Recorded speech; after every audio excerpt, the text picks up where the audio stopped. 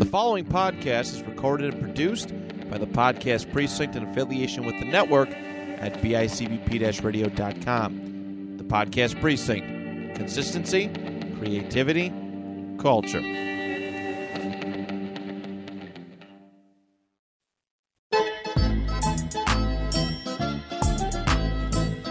How is it going, everybody? Nico here with the Wooden Spoon, delivering you guys yet another episode of the Sit Down. We have a very, very, very special episode today because we're talking about a controversial subject. We don't get political, but this time it's not really politics because it's culture. We're bringing up Columbus Day. Happy Columbus Day, everybody. Columbus Day, Columbus Day, Columbus Day. It's Columbus Day weekend. I'm in Columbus, Ohio right now. We're pre-recording the episode, but right now I'm in Columbus, Ohio. This episode probably is being launched a day early. So if you're in Columbus, Ohio or nearby, definitely come stop by the Italian Festival in Columbus. I'm there. We got spoons, hoodies, shirts, all the fun stuff. So come check us out here. But I'm not going to dive too much into the intro again because I have a great guest coming on. It's John Viola. He's the co-host of the Italian American podcast. Now, I love the Italian American podcast. It's a great podcast if you really want to learn about Italy and Italia America in itself. They cover the real issues. We're here just bullshitting. We're having a good time.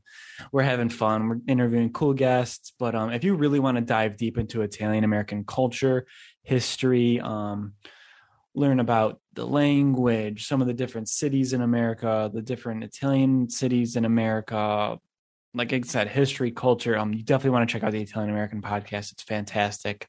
I've met John in person once, and he is an all-around great guy, somebody that I look up to in terms of bringing the culture forward and putting Italian Americans on the forefront, and really just combining history with and a little bit more of modernizing the culture, but still being in touch with our roots. So I guess without further ado, let's bring John on here and let's get talking about Columbus. All right, guys, I'm very excited to bring on my guest. He's the co-host of the Italian American podcast and the executive director of the say it again one more time. I'm sorry, John. National Columbus Education Foundation. National Columbus Education Foundation. Ladies and gentlemen, John Viola. How's it going, John? It's good to be together. Really, really well. Thank you. I know we met a couple years ago, and it's like you said, whole new world since then. Yeah, I know. I feel like you were in my office. It feels like a century ago, but it's probably one of the last times I was in my own office. So, oh, geez. Everybody's doing different things nowadays. Yeah, actually, it was probably February 2019, I think. Yeah. I remember coming to visit, and then a couple weeks after, I was just locked up. Yep. I know. We built this beautiful facility with all of the soundproofing for the show, and everybody was coming into Manhattan, and all of a sudden we didn't use it anymore. And Zoom came out, and we were doing all of our shows on Zoom. And I went the other day to pick up some T-shirts for San Gennaro, and I realized much of our soundproofing had fallen off the walls, so we can't use it right now anyway. So yeah. Well, speaking of San Gennaro, how'd you enjoy the feast this year?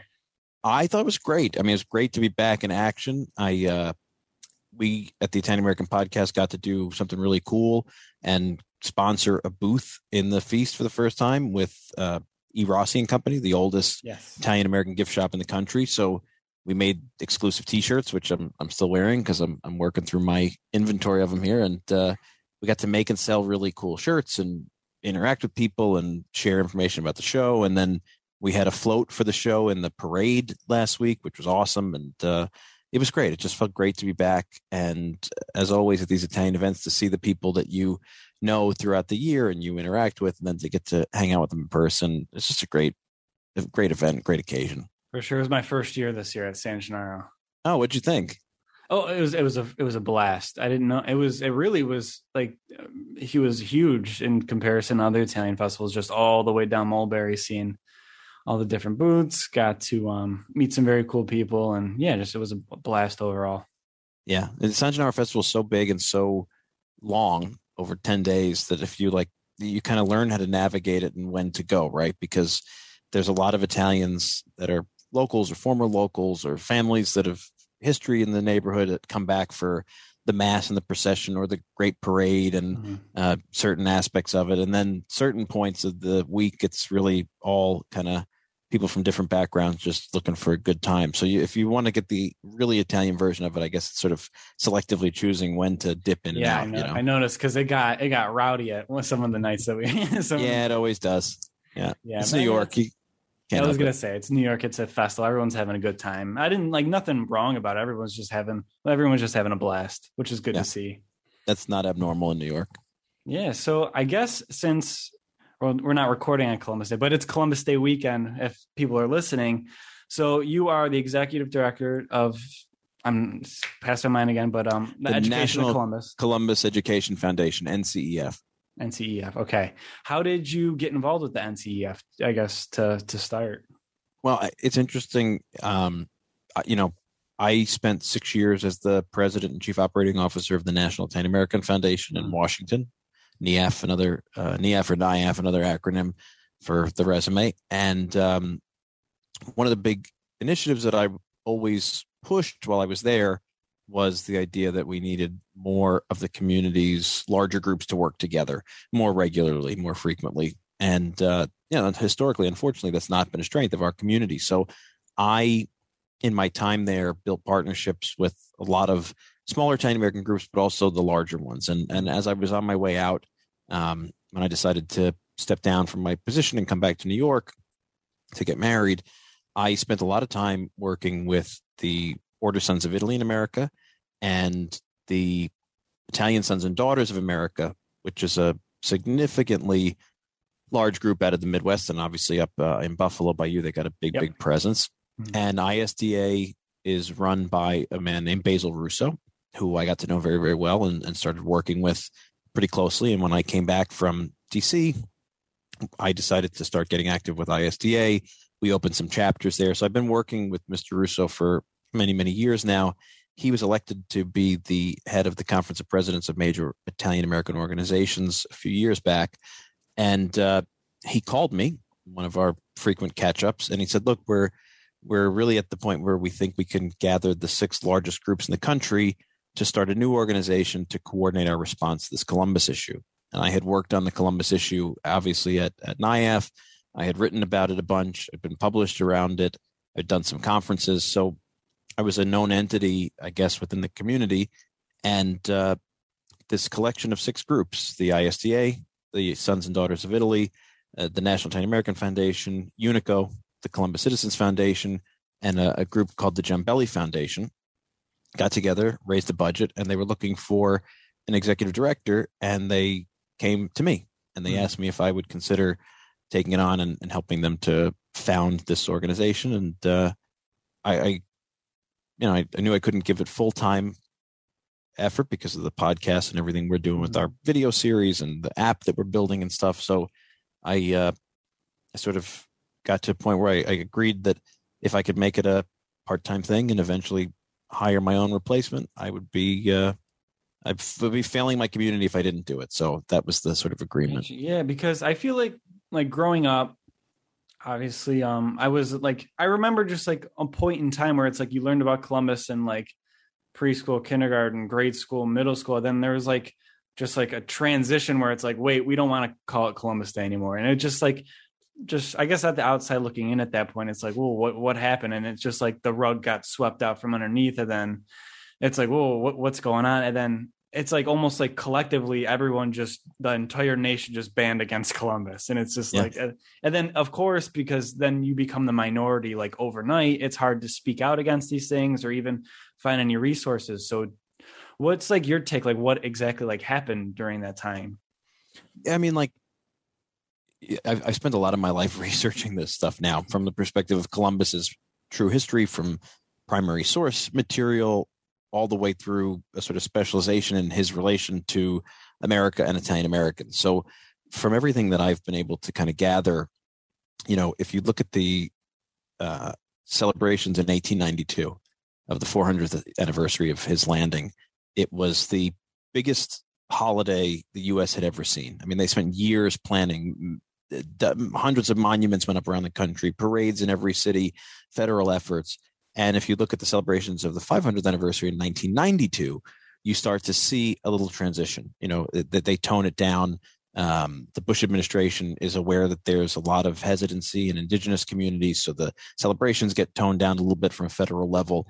And you start to see some Native American activists gather around this idea of reassessing Columbus from a perspective of indigenous peoples. And really, I think it's safe to say a lot of the new narrative around Columbus comes from People's History of the United States by Howard Zinn. Howard Zinn was a left-wing academic who essentially set out, as he said, to create a disruptive bottom-up history of the U.S. as opposed to a top-down history.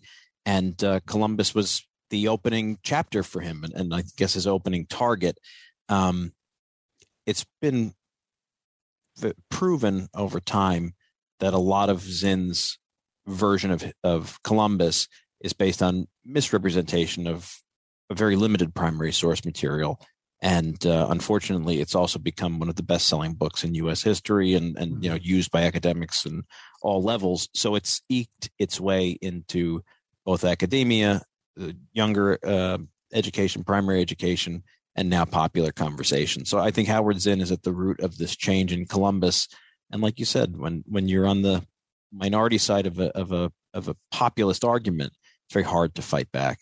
Yeah, because I even remember because I'm familiar with that book, and they take primary resources that, of course, primary resources are from how many hundreds and hundreds of years ago. So it's hard, one, to even find resources. Two, then you have to translate those from different languages. And I'm sure not everything was very legible or sure. And so you take things that were, he said, like one thing, because I was doing research of my own just a little bit, and they said something about they'd make great servants, but it's very well because Columbus was a practicing Catholic that he could have meant servants of God. He could have converted them into Christianity.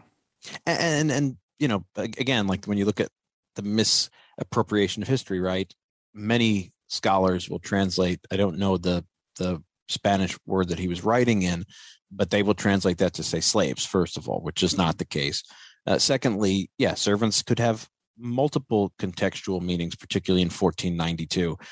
In the European mentality, a servant could be a servant to God, right? A servant also is used throughout, like there's references in other letters that Columbus writes where he used the word servant to describe members of the court of the high chief of some of the Taino tribes. And so what he's saying is servants to the basically a monarch, right? A chieftain, in the European model, a monarch. So the idea of somebody being a servant, there's a great case to be made that really means subjects, citizens. Before there was a term for citizens, it was subjects to a monarchy. Everything was a monarchy. So there's semantics at play here.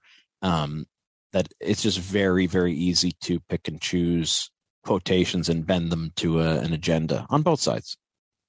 For sure. I guess like the main issue that I hear about, because even growing up in the Niagara Falls, Buffalo area, there's a large Native community there. So it's like at the forefront there, it's like, oh, he caused genocide and he traded slaves, and he basically they'll say everything to the extent of like raping and pillaging villages, which where do you think that idea comes from? Because I get that there's disease transfer, but we kind of saw it over the past 2 years. Like one person comes from another country carrying an unknown disease, and it just flies through the entire. COVID flew through the entire world, so it's not. Yeah. And that, nobody purposely. We don't know, but of all the arguments around Columbus, the genocide is to me the wackiest, actually, because genocide is a conscious effort on the part of one group to eliminate another group, and Columbus is accused of genocide because he brings old world diseases to the new world. But what people don't really either appreciate, or those who know it and have an agenda don't tell you, is we wouldn't understand that germs existed for 200 plus more years. So you're talking about people in the 1492. The idea of a germ was completely foreign. They still talked about the fluids of the body and your temperatures, and their idea of medicine was really rudimentary compared to what we know now. They couldn't have understood germs existed, let alone that they could be utilized as a biological weapon. So there's no genocide without a conscious decision for there to be an effort to eliminate a people.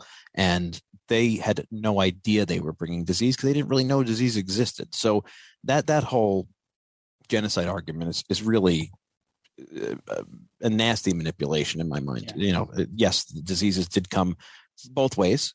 Diseases came from the old world back to the new.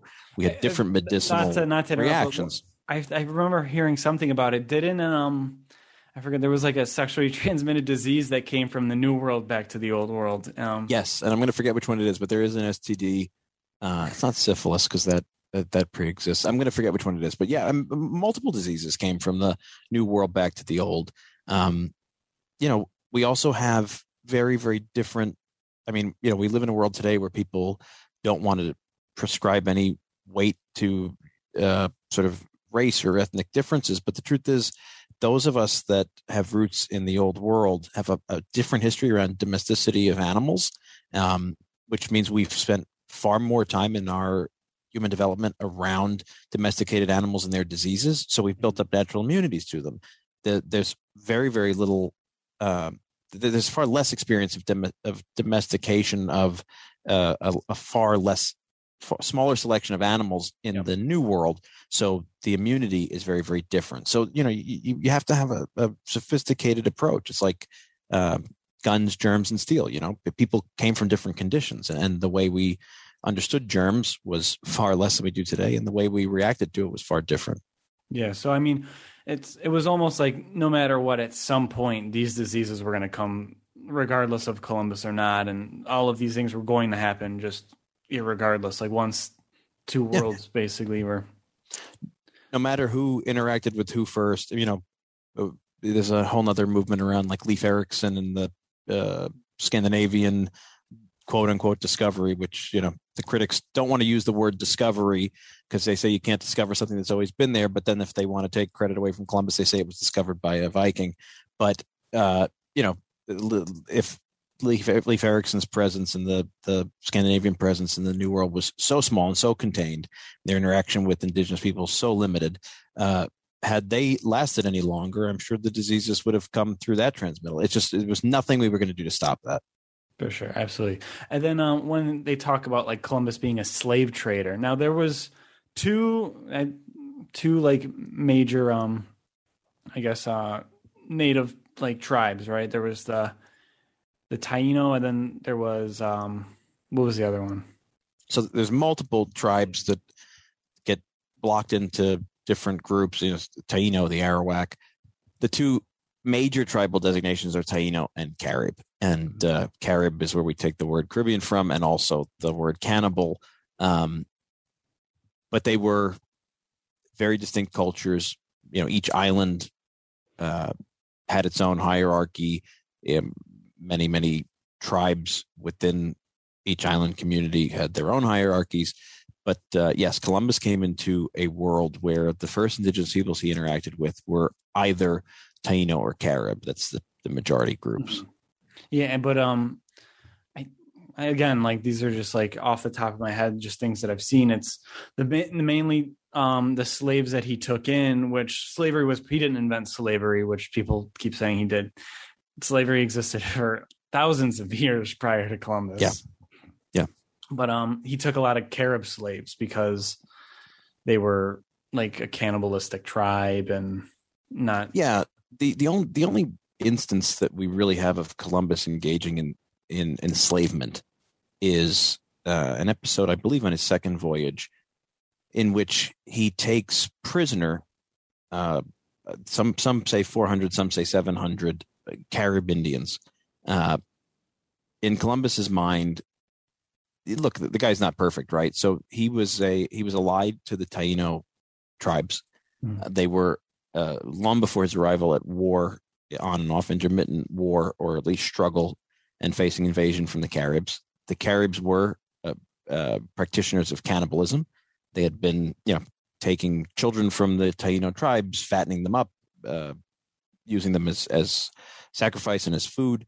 And in Columbus's context, in his sense of the world and of humanity, was obviously a very Christian mindset, right? Mm-hmm. You have to remember Columbus finally gets approval for this journey in 1491-92. That is 39 years after the fall of Byzantium, of Constantinople, mm-hmm. to the Turkish Muslims. You're talking about a world where prior to that point, there was no sense of, Columbus was from Genoa, we say Italian, and there's the court in Spain. There was clear differences, but everybody felt they belonged to a sense of Christendom. And it was either Western Christendom, Latin Christianity in the West, or Eastern Christendom and Byzantine Christianity, Greek Orthodoxy now in the East. So Columbus comes from a world where you're either Christian or you're not. And 1453, the fall of Constantinople, signifies the end of 700 years of struggle between Christianity and Islam, at least around this most important city in the Christian world, because even then Rome was actually a backwater by that point. So his worldview is one of Christians and non-Christians. And so he arrives on this island and meets these indigenous peoples, recognizing that they are not Christian, that they could be offered, in his mind, salvation through Christianity, because it's a very faith-filled world that he sets sail from. And he believes then that these people, although they are not converted to Christianity, have souls. They're obviously humans. And he writes very, very kindly about the indigenous people that he interacts with, except for the Caribs, because in that era's Christian worldview, to engage in a sin like cannibalism means you can't have a soul. You can't be redeemed. You're beyond redemption. So for him, it's really, frankly, not like dealing with a human in the same way. So it's not a racist thing. Like, it's not like all these people, because they are in this new world, are of a lesser mm-hmm. race than us. These Caribs are, in his mind, lesser humans because they engage in this sin of cannibalism. So when he goes into alliance to help protect his allies in the Taino tribes, they do take captive 400 to 700 of these Caribs, and he does make an effort to send them back to Spain so that they might be utilized as slaves. And again, slavery existed all over Europe, all over the Middle East at this point. It was very common, increasingly less common in 1492 than it had been before, but still common, that prisoners of war could be enslaved. Not necessarily in the sense that we believe today of the concept of American slavery, of chattel ownership, but slavery in indentured servitude, or as a punishment for crimes in war. Mm-hmm. And he does send them back, and the Spanish court rejects the idea that they can be made into slaves, and send and frees them and send some of them back to the New World, and others remain there. And unfortunately, yes, some of them do die in transit, and there's nothing pretty about this episode in his life, and it's a moment of weakness and sin on his part. But it's not this idea like, okay, I have this great concept called slavery, and it directly leads to the original sin of the United States, which is the chattel enslavement of African peoples, because the two are completely unrelated. Yeah, absolutely. So I guess, obviously you fast forward how many 400 years when Columbus Day was declared a holiday. Why do you think the U.S. government chose Columbus as like the forefront of like he should be the namesake of the holiday? Because it was in, I guess, like reparations for the lynching of the Italians in New Orleans, right? Well, that's a point that I always sort of diverge from our Paisani on, because it's become, and I've been active in this movement for 10 plus years now. It's sort of become our own popular reinterpretation of history to say Columbus Day became a holiday in response to the mass lynching in New Orleans. So let's give a little context first, and just cut me off if I'm babbling. But 1892, the 400th anniversary celebrations had been planned for a long time. Columbus Day was celebrated in 1792, before there were any significant Italians here. Columbus is a figure that has been many things to many people, both good and ill, throughout American history. Mm-hmm. Because in 1776 or 1783, when we finally throw off the shackles of British imperialism, we have to build this new nation unlike anything else that's ever existed. And that's a nation of multiple peoples. There's obviously a British WASP majority, but there's already Germans here. There's already Swedes in New Jersey. There's Dutch in New York. There's indigenous peoples, right? We're building this multi-ethnic nation, which is really the first of its kind. And we're building a nation based more on the idea of citizenship and rights and documents than on any sort of ethnic ties or national history. So we have to create national history and create mythologies and systems and things like that. But because we just freed ourselves from Britain, which was the predominant source of history for these people and their identity, they were, so many loyalists, they thought of themselves as British up until shortly before the revolution. They need a figure that is free from the taint of Britishism. And here's Columbus. He's anything but. He's an Italian Catholic who sailed for Catholic Spain. He's a totally free from anything British. So he becomes this proto founding father because it's a great symbol to gather around. Obviously, when you're living here in New York now, if you go up to our Ivy League university here in the city, it's called Columbia University. Well, before that, it was King's College. And when you need to get rid of the royal symbol, who do you go to? We go to Columbus. Mm-hmm. When America was portrayed in popular media back then, before the creation of Uncle Sam up in Troy, New York, they used the figure Columbia. She was the female personification of the U.S. She is the statue that stands atop the Senate Dome. Obviously, the District of Columbia, the capital. There was a movement to name the nation Columbia instead of the United States. So he has always been a symbol that the U.S. could rally around that was not British. Over the years, obviously, our community sort of grows in number. And as this celebration for the 400th anniversary is being planned in 1892, we are coming here in significant numbers. This is the peak of our immigration. And we are not a particularly well-loved group. We're ethnically different, religiously different. We don't fit any category. And in April of 1891, 11 Sicilians are accused of murdering the police chief, Chief Hennessy, in New Orleans, Louisiana. Louisiana had a significant Sicilian population even before Italian unification. So it's one of the oldest communities in the country. Mm-hmm. And these 11 Sicilians are exonerated. They're freed. The charges are dropped against them. They're found innocent. And it so infuriates the populace of New Orleans that they break into the jail, round these men up, and lynch them and murdered them in what is the largest mass lynching in the history of the United States. And now there are some accounts that there's a larger number of Chinese Americans who were also lynched, but the term largest mass lynching comes from the idea that in the history of this horrible crime of lynch mobs, normally it was dozens of people, maybe a little bit more.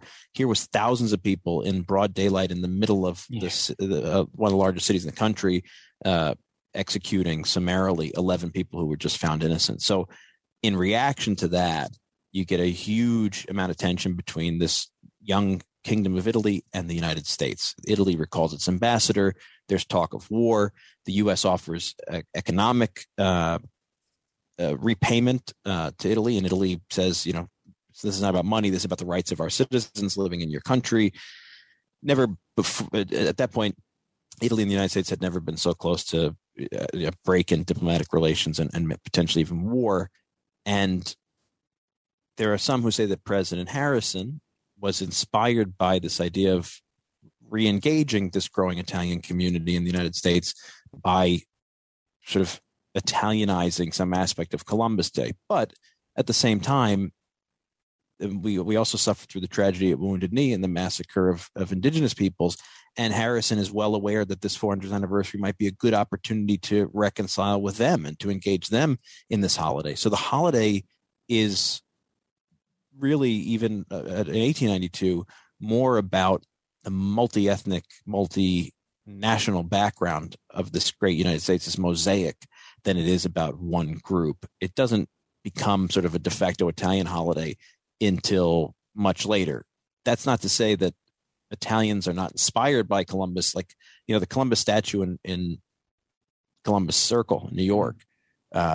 We've always argued you can't take that down because it was built with nickels and dimes and 50 cents and dollars fundraised by thousands of Italians around the New York, New Jersey, tri-state area. The statue was already being planned to celebrate the 400th. It became a testimony to and a beloved icon of the Italian American community in the wake of this tragedy, when they were inspired to do more to show that they were good and functioning Americans, and Columbus was a great symbol for that. Mm-hmm. Oh, okay. That definitely, I think just that story alone could clear up a lot of loose ends, because it's one thing to just start yelling all these things that you hear from, like, obviously that's, I guess, modern day politics is just reading headlines and shouting them out. But when you really dive in and even just listen to our 20-30 minute conversation, it's really I think opens up a lot of eyeballs. Now the No Columbus, KNOW Columbus.org, there's tons of resources there, and those are all like who curated all those and what sources are some of those documents from. We've worked with a lot of different groups. So our inspiration behind No Columbus, KNOW, which it's safe to say publicly now, we also own NO Columbus, which should redirect to that site because we wanted to cut off our position at the feet. Because it's an alliance of 6 groups, 6 Italian American groups, we also wanted to really make the point that this is a national issue. It's not just an Italian American issue. Why do you think Italians just like kind of like what at one point where it feels like the only people defending Columbus now are Italian Americans? Yeah. And I think that's because, I think in some ways our ties to the holiday really did hurt. Like, Columbus and Columbus Day have been used and abused by multiple sources, right? When we needed somebody who wasn't British, we had Columbus. When the Know Nothing Party, the Nativist Party, was totally scandalized by the growth in non-Protestant immigration, primarily Catholic and Jewish, Columbus became a symbol to tear down again. In the 30s, when there was issues with Italy and fascist Italy and this and that, Columbus became a symbol for the fascists. That's when Italy started celebrating. At the same time, the white Anglo-Saxon Protestant majority, particularly Scandinavians, that's when they started to go anti-Columbus with the Leif Erikson research. So it's always been sort of used and abused, unfortunately, and never really examined objectively. But I think as Italian Americans started to cling to the holiday itself, and you got the Italian internment during World War II, and then the reaction of the government to sort of make up for that and says focus on Columbus Day. And then in the 60s, you have this growing idea of ethnic identity politics and these power movements and Black power and Puerto Rican power and Italian power. And Columbus Day sort of by default becomes ours. And it's really, even in the 60s, you still had huge parts of the celebrations around the country that were Hispanic Americans and Indigenous Americans participating and other groups.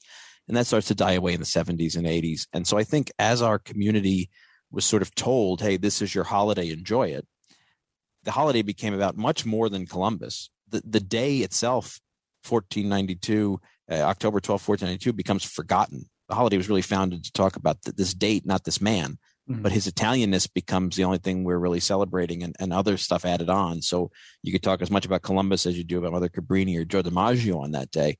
I think it really alienates other people who, up until that point, might have seen themselves in and their own social experience as an ethnic group in America, in the Columbus story, in the Columbian Exchange, and in the bridging of these two worlds. And I think now, as Italian Americans have assimilated, we are, for the last 40 years plus, the ones who are sort of celebrating on this day, but we're celebrating our ethnicity less in general through the assimilation process. So it's become less important.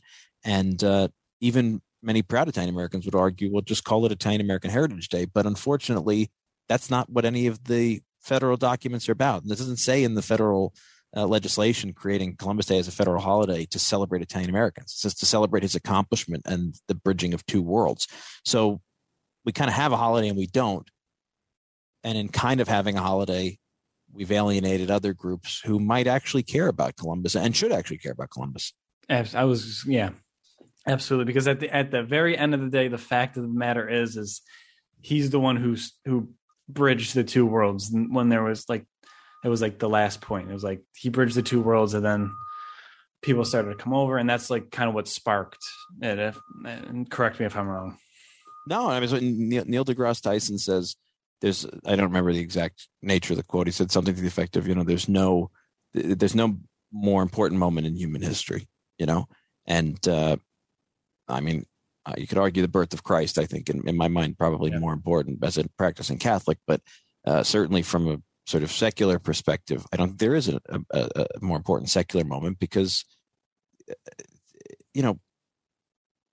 think about if you went to a government today and said, hey, I want some money. I have this great idea that tells me if I shoot a rocket past the moon, I'm going to land on, Mars, whatever. But I'm not really sure, but I really believe. And you don't land on Mars, you land on an undiscovered planet that we haven't seen yet. And on that planet is people or some sentient species. That's basically what Columbus did. It was that far-fetched, So how the hell would you react? Are you going to be there like, checking yourself against sainthood? No, you're going to react. It's a totally unprecedented experience in the history of humanity. That's a great way to put it. Yeah. Absolutely great way to put it. Unprecedented. But I mean, I guess on that note, I think that should tie up a lot of loose ends for people. And I guess just Americans in general to celebrate Columbus Day, because like you said, it's not, I guess Italian American Heritage Month is all of October and Columbus Day is a very big part of that. But like it's at the end of the day, it's the merging of the new world and the old world. And I guess just the very beginning of American history. Yeah. It's our responsibility as a community, I feel, to not only seek truth in this thing and admit where Columbus is flawed, because he's very flawed. He's a terrible administrator. He's a total mess in terms of how he runs things. That's true. A lot of stuff is allowed to go on under his leadership as a colonial administrator when he's not there. But we have to accept that all humans are flawed and that this day, while it's great to have a day to pound our chest and wave the red, white, and green, it's really about more. And so we're blessed and cursed by that responsibility. And to me, I'm on the record, we did a 7-part series on this thing, on the Columbus issue on our podcast, the Italian American podcast, called Conversations with Columbus. And I've did 30 some odd interviews about this with every expert that I could find, pro or con. Some wouldn't speak to me. And I spoke to Bill Connell from Seton Hall University, and he laughed at me when we started the interview because he said, John, I quoted you in the Rutledge History of the Italian American Experience at a conference that I did at NIAF, where I said, my opinion was, if a city was uncomfortable celebrating Columbus Day, instead of replacing it with Indigenous Peoples Day, let's just call it Italian American Heritage Day and have another day where we celebrate Indigenous peoples. And in fact, we have 4 or 5 on the calendar right now in various parts of the country. As I did this research in these 30 interviews, and I set out to do this now 7-part series, it dawned on me that I still believe that as an Italian American. I'd rather see a place give up Columbus Day and become Italian Heritage Day than Indigenous Peoples Day. Not that I don't think there's a deserved celebration for Indigenous peoples, but we should stay on the calendar. As an American, I care more about this than I ever have, because as an American, to me, what Columbus represents is the most important things about this country: risk, courage, belief in yourself, belief in your own abilities, gambling on yourself. That's what every immigrant does when they come here now, and has done since 1492. And when peoples butt up against each other, there's always ugly. We face this on our border now. We have an immigration crisis on our border, and there are people who are the children and grandchildren and great-grandchildren of immigrants who say, close that border off. That's ugly. We still face the same tensions as human groups, and we always will. We see it in Europe with the immigration crisis there. Well, why can we, out of one side of our mouth, preach compassion to the ugliness and tension that happens around immigration today, but not compassion around the ugliness and tension that happened when two worlds met in this unprecedented moment? And I think it's a beautiful fact that still people risk everything they have to come into this country. They don't do that in other, maybe, they try to get into Europe and things like that, but this is still the only place you can have a dream, and it's the American dream. There's no Chinese dream. There's no European dream. There's an American dream. And that is all the byproduct of Columbus. That's why it's an important holiday. Very, very, very well said. I couldn't agree with you more. And that's, like, I just very well said. That's going to be a great sound clip on Instagram. Oh, good. That's great. That's like I have more people tell me what an asshole I am for supporting Columbus. It's wonderful. No, like, I mean, I'm on the same boat as you, and this is me doing my part because I think there's a lot of there's a lot of Italians out there, a lot of Italian pages that they don't even say Happy Columbus Day when Columbus Day comes around because it's too controversial for them. Yeah. But I'm willing to say Happy Columbus Day.